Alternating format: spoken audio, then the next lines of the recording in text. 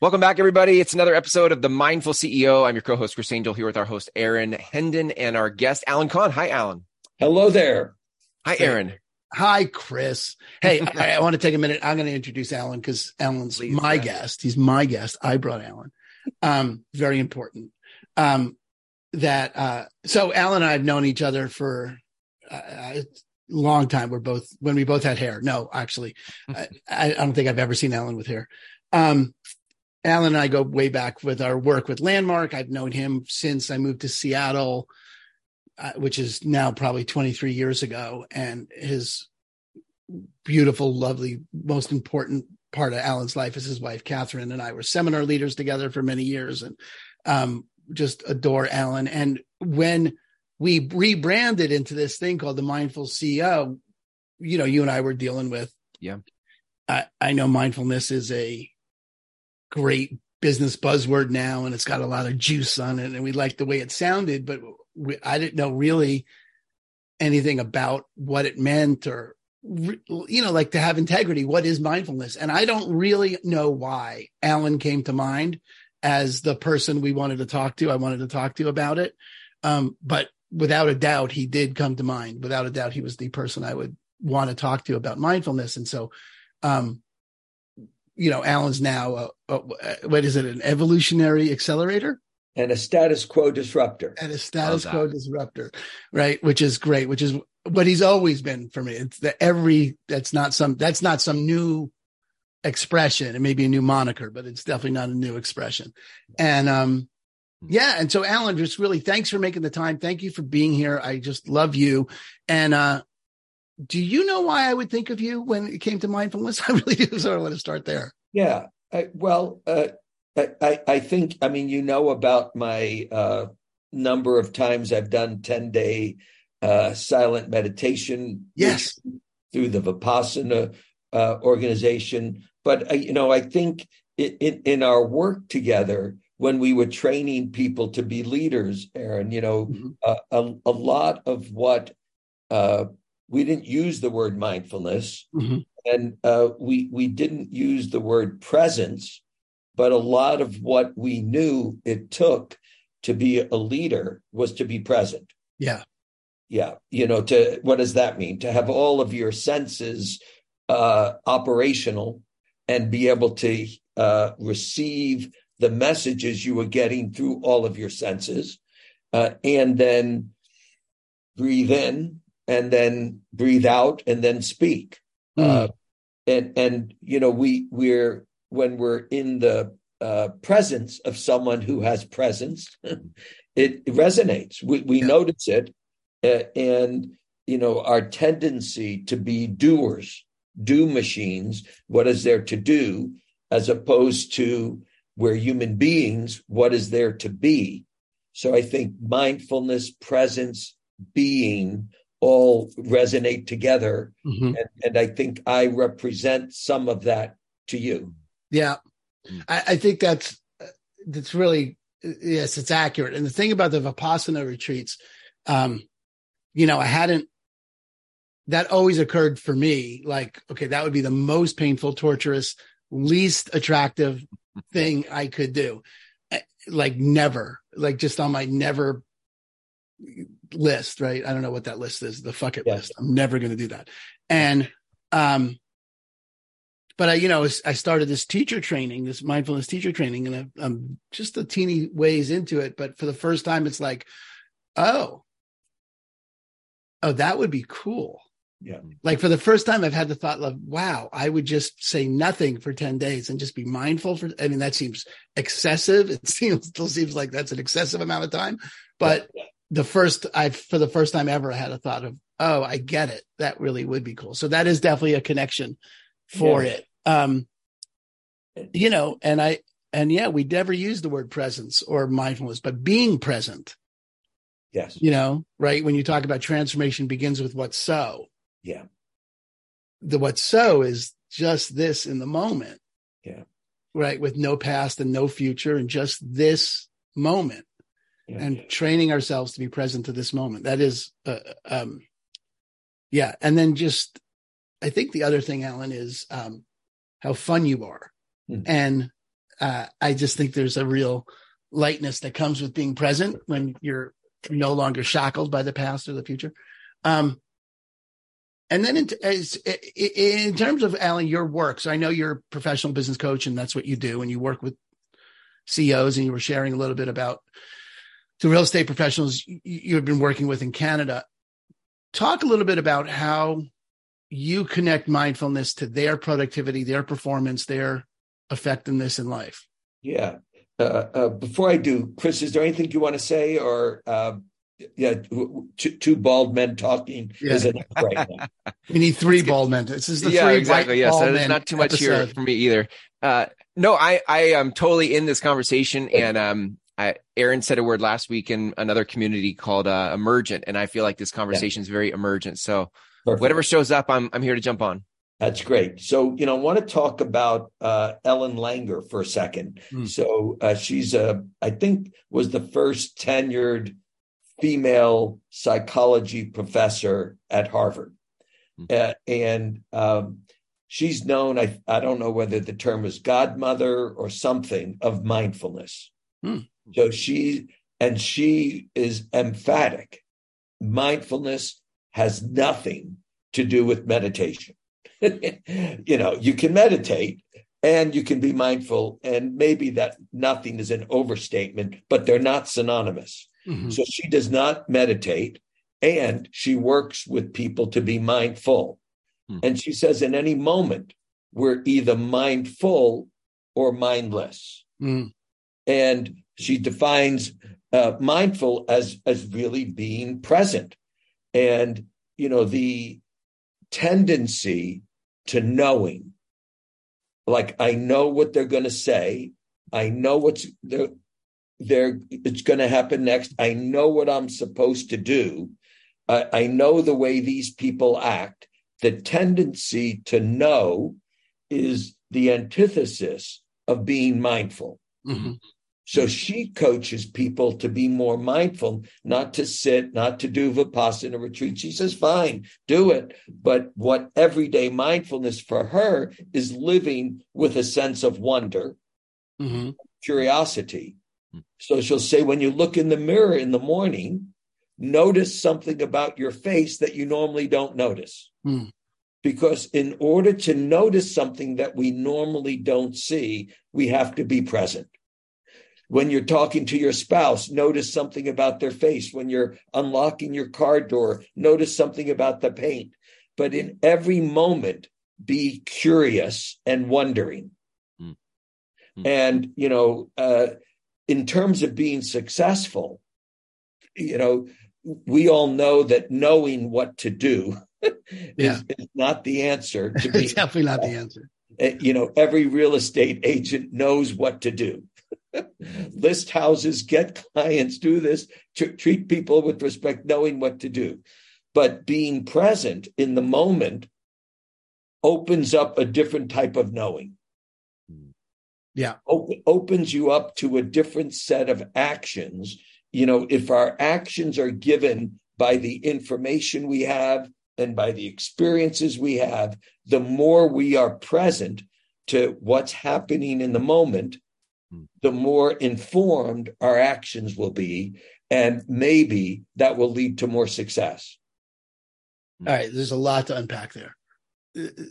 I love that, Alan. So Elizabeth Langley, is that it? Langer, Langer. All right, great. Yeah, great. All right, because that's someone podcasts, TED Talks, books. Brilliant. Yeah. One other thing. So she did a study. This is where I came across her first, before I knew she was the godmother of mindfulness. She took a bunch of 60 or 70 or 80-year-old men out of a retirement community and brought them to a house. And the house was completely set up to replicate 1962. So it had pictures on the wall, magazines from 1962, TV shows that were playing. I've heard about this. Yeah. And the 10 men or 8 people or however many but there were, at the end of the 10 days or week that they spent in this house, their blood pressure was, she didn't teach them mindfulness. She just had them in the presence of different stimuli, which affected their immune system, all the markers of health, aging, everything was reversed. So we are, influenced by our environment.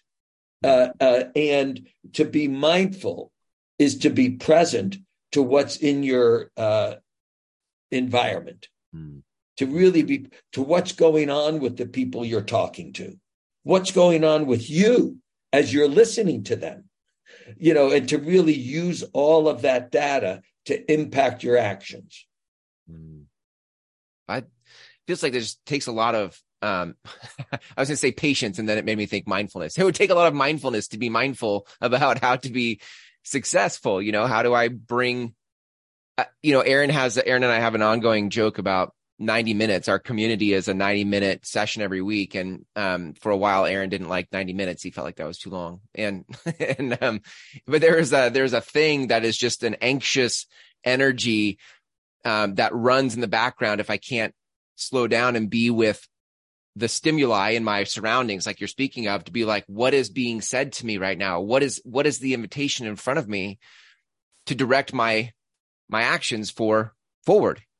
Yeah. Good. Yeah. I have this little I have a mindfulness bell app on my phone that rings at random times, 2 times an hour. I had it at 3 times an hour, but it's way too fucking much 3 times an hour for me. And it just, I just put it there so that it would stop me and I would take 3 breaths.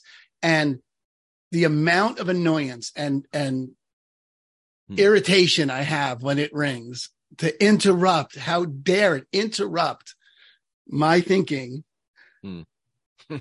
is insane to me, which is why I have it. Like, yeah.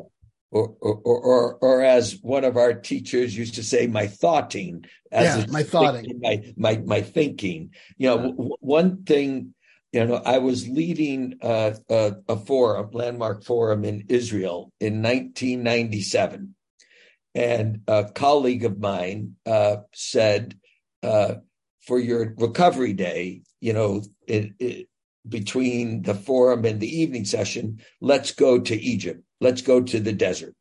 So we got on a plane and early in the morning and flew to Haifa and then went to the Sinai desert.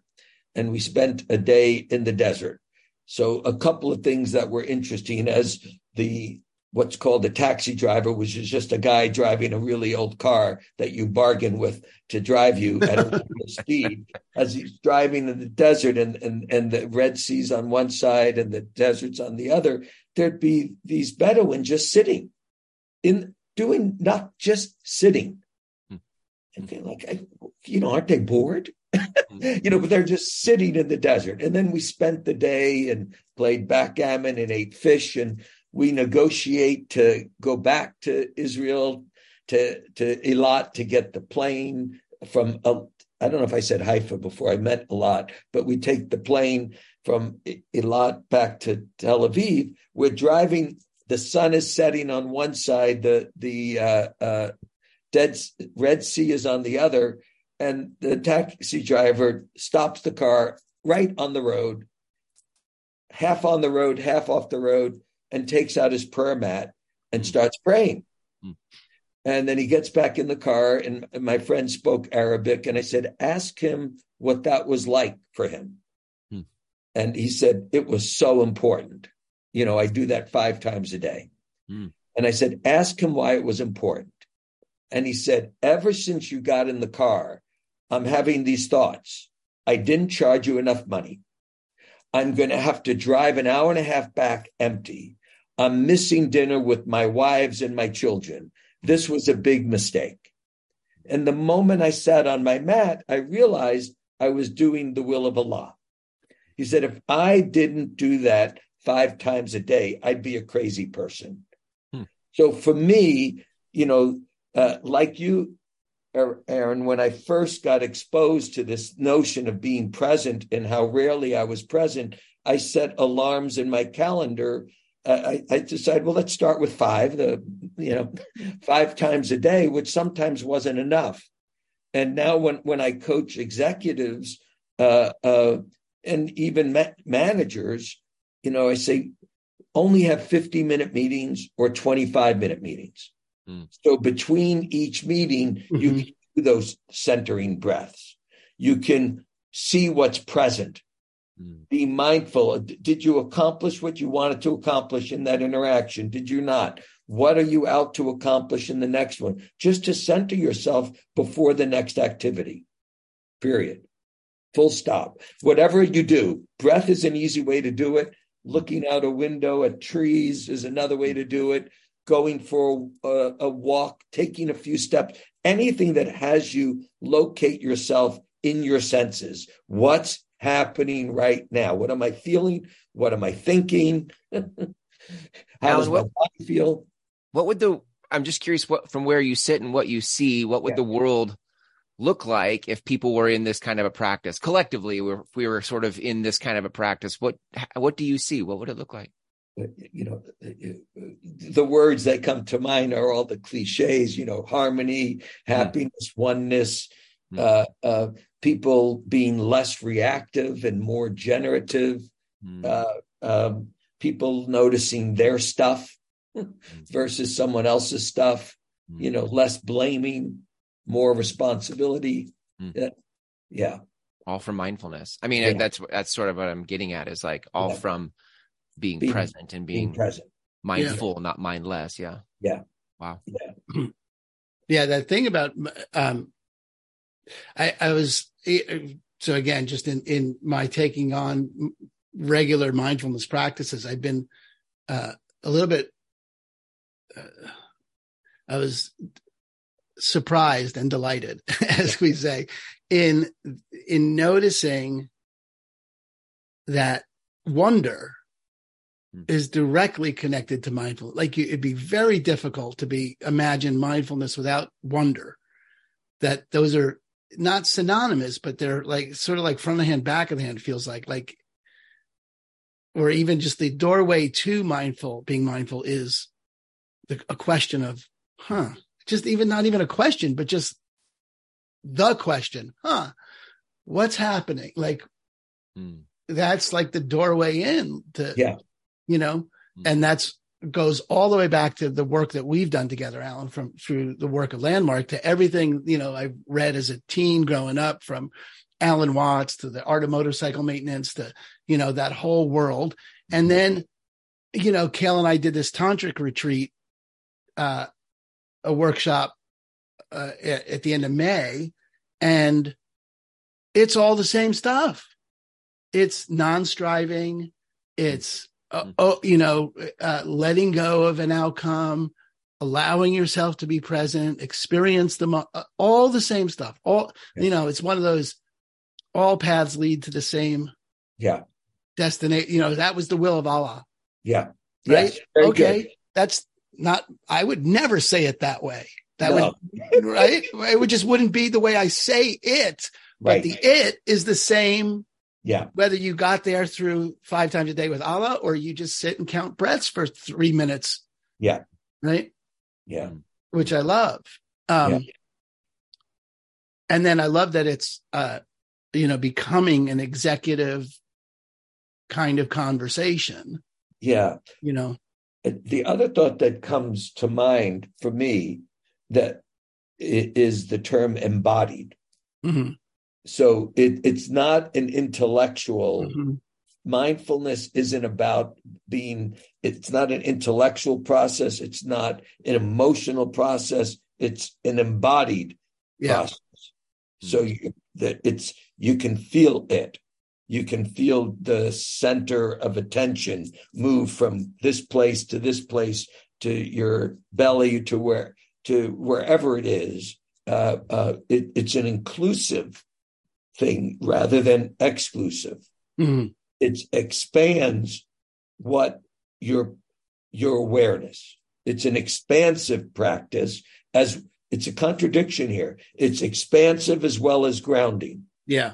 Well, that's difference between focused and open mindfulness. Yes. And either way is, going back and forth. It's not one. It's not one or the other. But yesterday I had this experience of awareness being, like a wave or something I could control. Like it was, it's awareness as a, I don't know, a set of electrical impulses, as something, as a, like, oh, I could bring awareness to my feet. I could bring awareness. Like those kinds of practices are just amazing to me as an opportunity to, slow down and, especially Alan, there's some play, and I don't know what the connection is yet. And you might be able to speak to this, but, given our actions are a function of the way the world occurs, which is, I don't question that as a view. I think that's a valid, more than a valid view. I think it's an accurate view. Shifting, being able to control our awareness immediately impacts what I see there is to act on, which is, I think, what you were talking about in the beginning. Yeah. I'm looking at the books that I keep close at hand. So this is one of them. Breath. Oh, Nestor. Yeah. Okay. Just a breath, because we're talking about it. And then this is an old classic, the Corporate Mystic, which is all about, you could say the mindful CEO, where they have the top 12 qualities that leaders need in order to provide breakthrough leadership. It's an old book, but it's been upgraded over the years. So those are two that I keep at hand. And then finally, there's a woman who's doing a lot of work at Microsoft, and she brought myself and some colleagues at the Henley Leadership Group to coach some of the senior managers at Microsoft, and it's just a 100-page book, and it's called. I think she lives on Bainbridge Island. Sarah Yao, Get Present. So simple, nothing spiritual, nothing mystical, nothing magical. Just get present. Yeah, love it. Yeah. So the more we can demystify mindfulness, and it's simply into what it actually is, to give people access to it. I mean, we remember our basketball coach, the guy with the Bulls and then with the Lakers, Phil Jackson. Phil, he worked with the players on mindfulness. I had forgotten that was the case, and that really is the case. Had them sit in a circle, had them breathe together, had them do some substances together. Yeah. If we could bridge for a second the conversation of being present and mindfulness, where I get a whole world of sitting and drumming and whatever mechanism you want to bring awareness to the moment. There's those kinds of practices. And then if I jump over here to the world of business, there are business practices, and there's, projections and year-over-year returns and goals and hustle culture. There's a lot. I'm curious, from where you sit, where does business and commerce meet mission and purpose? Great. It's great. When I'm working in businesses, I want to coach them.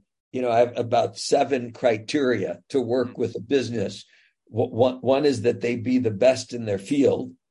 And by being the best in their field, not by vanquishing the competition, but by elevating the field. 2, that people who work there say it's the best place they've ever worked, that the customers say it's the best customer service, that they produce a tremendous return to the shareholders, and the community where they're located is glad that they're there, and they do minimal harm to the environment. And those are companies that are mission driven and values based. And unless people are present or mindful, they will lose track of the mission, the vision, and the values. So that's number 1. Number 2, I coach people. I suggest that you start every meeting with 2 people, 3 people, 12 people, with checking in. The Henley Leadership Group uses the acronym PIES, PIES. Check in. What's present for you physically, intellectually, that's the I, emotionally, and spiritually. And we work with these executives who don't even have any idea what spiritual means. And we have them check in with pies, including, hey, that's so good. But it takes like 2 minutes and everybody's checked in and you don't comment on each other's. And then you end with a declaration. You check in physically, intellectually, and then you say, and I'm in. And everybody says, and I'm in. And then you end the meeting with checking out with, not with the pies, but maybe one word. And then you say, and I'm out. So there's a clear, this was a business meeting. You're in for this meeting. You have the meeting. You're all present. And now you're out and you're on to what's next. So good. This thing is a practice that we got from Tantra, but it's the same, absolutely the same vibe. And that's creating a bubble where when Cal and I sit down together, if we're going to spend any time together, which is intentional time we're going to spend together. And I mean, it's just all counts as intimate. It's all now intimate time because we're sitting and we create a bubble and we intentionally take things out of the bubble, which is checking in. Here we're taking out getting somewhere. We're taking out stress or worry. And then we're going to bring in, love and intimacy. We bring stuff in and now we're in a bubble with the thing, none of the stuff we don't want, all the stuff we want. And it's the intention that matters there, that you're intentionally stopping. A couple, something else about that, Aaron? Well, the other thing is when we're done, you pop the bubble. Oh, pop the bubble. Yeah. Chris, I stayed up late last night to watch the soccer game. With the women, American women's soccer team. Lucky there, man. Jeez, got lucky there against Portugal. Yeah. And I'm watching and, I think each team has a strategy. To go back to what you're talking about business, they all had a strategy. I hope. I mean, what are they doing in practice? Right. They're not having some sort of strategy. Well, we all watch Ted Lasso. We know there's a strategy. Yeah. And you could look to see presence. Were people in the zone when they were executing the strategy? And my experience in watching the team from Portugal is those women, and everybody says, they played above their prediction. They were present in a way that the American team did not appear from the get-go present. They were doing something, but there was a lack of presence. So to get back to business, you got to come up with a great strategy. But great strategy alone won't make a business successful. Then there's execution. And to execute a strategy, if you're mindfully executing a strategy rather than mindlessly executing a strategy, I think you'll see different results. I love that. Yeah. And it's good because this is, we talk about with Jeff and Richard in the autonomy course too, but we walk into businesses, we all do this, walk into businesses and, the mission statement's on the wall, right? There it is. There's our mission statement or better, or not even better or more accurately at the same time with the exact same effect. It's in a binder at HR. Yeah. And, I was working today with the executives of a company, 5 executives, and I'd worked with them in person. And what we did for the first meeting, again, Chris, getting back to how do you integrate this? I had them I made a slide with all of their values, 6 values. They read the values. Then I had them rate themselves, using 1 to 5. To what degree do they embody the values? And to what degree does the team embody the values? Period. And then we saw where the biggest gap was. And that's what we went to work on first. And, a word we're all familiar with on this call is integrity. And that's where there was the biggest gap.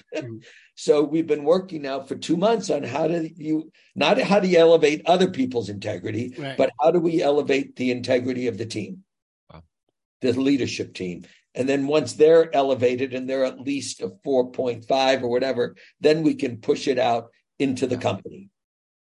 Yeah. It's practices that keep us present to the purpose. We invented the real estate, Christine and I's, the team, the purpose, I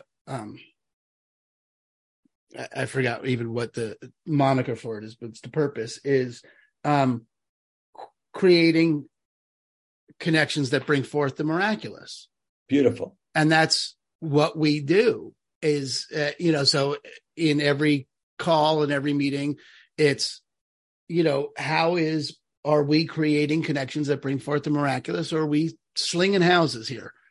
And now and I assert, if you're not mindful or you're not present, I'll use those words interchangeably now. Mm-hmm. You don't know whether that's a memory, a thought, a slogan, or is it using you in the present?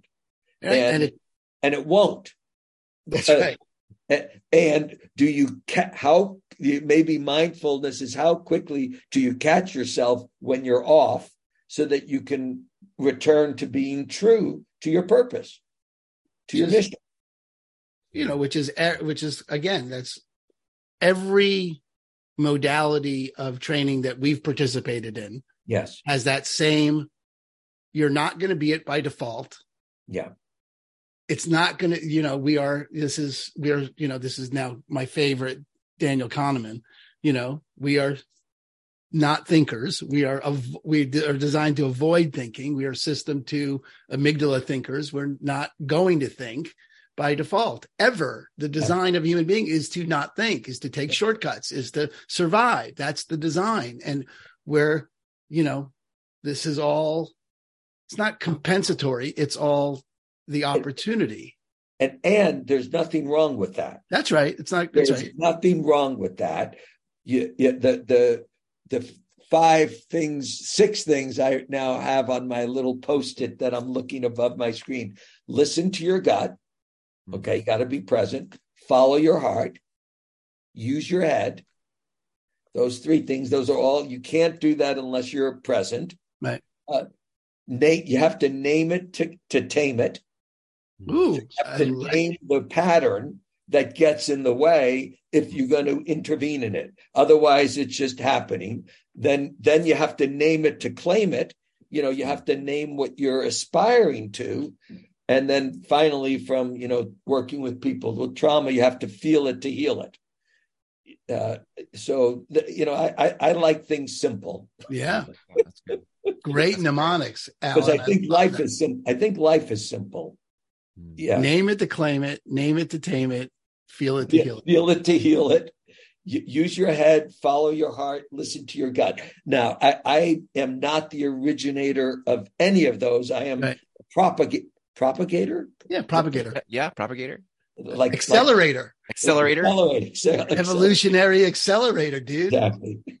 Exactly. Maybe you could speak to that. I mean, I feel like we're kind of on the second half of the last third of our conversation here, but if you thought, like you had said before we hit record, that one of the ways that you describe yourself or others describe you as an evolutionary accelerator. I'm curious what is that? What does that do? And scientists who have studied evolution and study it tell me that's the wrong word. that evolution isn't necessarily positive. Right. But I have this view that we as human beings are evolving. It's a view. I don't have a lot of evidence for it right now, but that we're evolving, and that you, Chris, me, and Aaron, and millions of others are part of an evolutionary wave. Mm-hmm. That wave exists independent of us, and we are part of that wave. And I want to be the best bubble on that wave that I can be. And I want to be able to support others and in evolving from that mindless to mindful. Full stop. So that's what it means, is supporting those things that seem to be in the best interest of humanity rather than in the best interest of one's ego. Beautiful. Yeah. Love that. I just had that image, Alan, of the, you talk about a wave, you can't separate a drop of water from the wave and pretend that there's no wave in there, but that's what the wave is that water. And so where are you in that wave? You are that wave. And whether you took that drop of water out or not, the wave would exist. And our teachers are part of that wave. The people we're teaching are part of that wave. We're all part of that wave, either perhaps this is now a little bit poetic, whether we know it or not. Right. And that's the great thing to ponder, right? Yeah.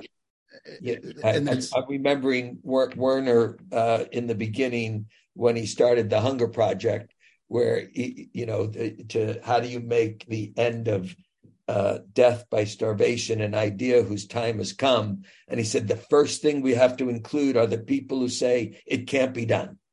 They're part of the movement. We're all part of the movement. If we can't embrace and work with the people, we have to listen to them, because whatever they're saying, we got to deal with, rather than, they don't belong.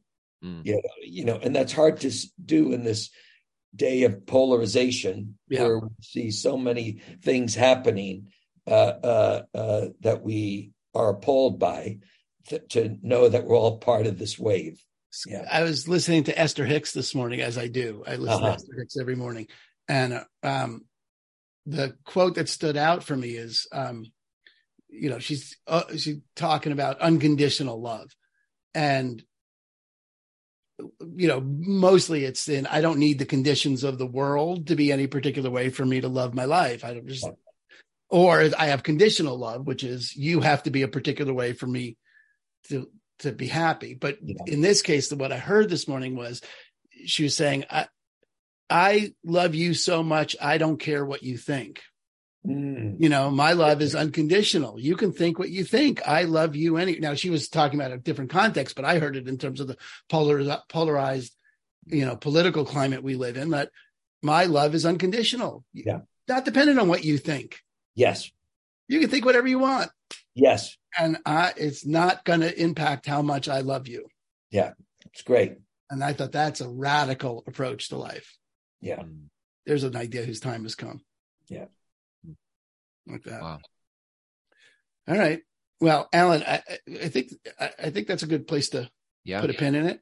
One of the things, just to reiterate for anyone, for the 5 people that are listening, when we get to 12, we decided we're going to start editing. So watch out, share this with your friends, because when this gets edited, it'll be so much better than this. But one of the contexts for this whole thing is that, the name is the Mindful CEO, but it's not just, this was a particularly business oriented conversation, and useful certainly in that context. And CEO is also, we're all CEOs of our lives. We are all the source and the power and the effectiveness inside whatever it is we're up to.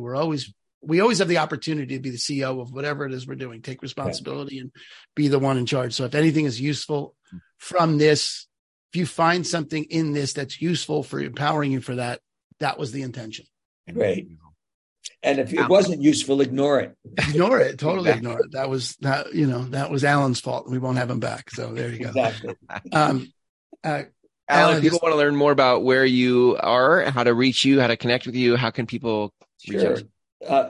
Physically, I'm in Portland, Oregon, and Alan at alancahn.com is how to reach me. Okay. ALANCAHN.com. Beautiful. Yeah. And I also work, I'm part the group that the coaching group that I'm part of, in addition to Alan Cahn Consulting, is called the Henley Leadership Group, and they're headquartered up in Seattle. Yeah. Fabulous. What a beautiful conversation. Thank you for being here today. Yeah. Alan, thanks so much. Great to now talk. I know why I thought of you first.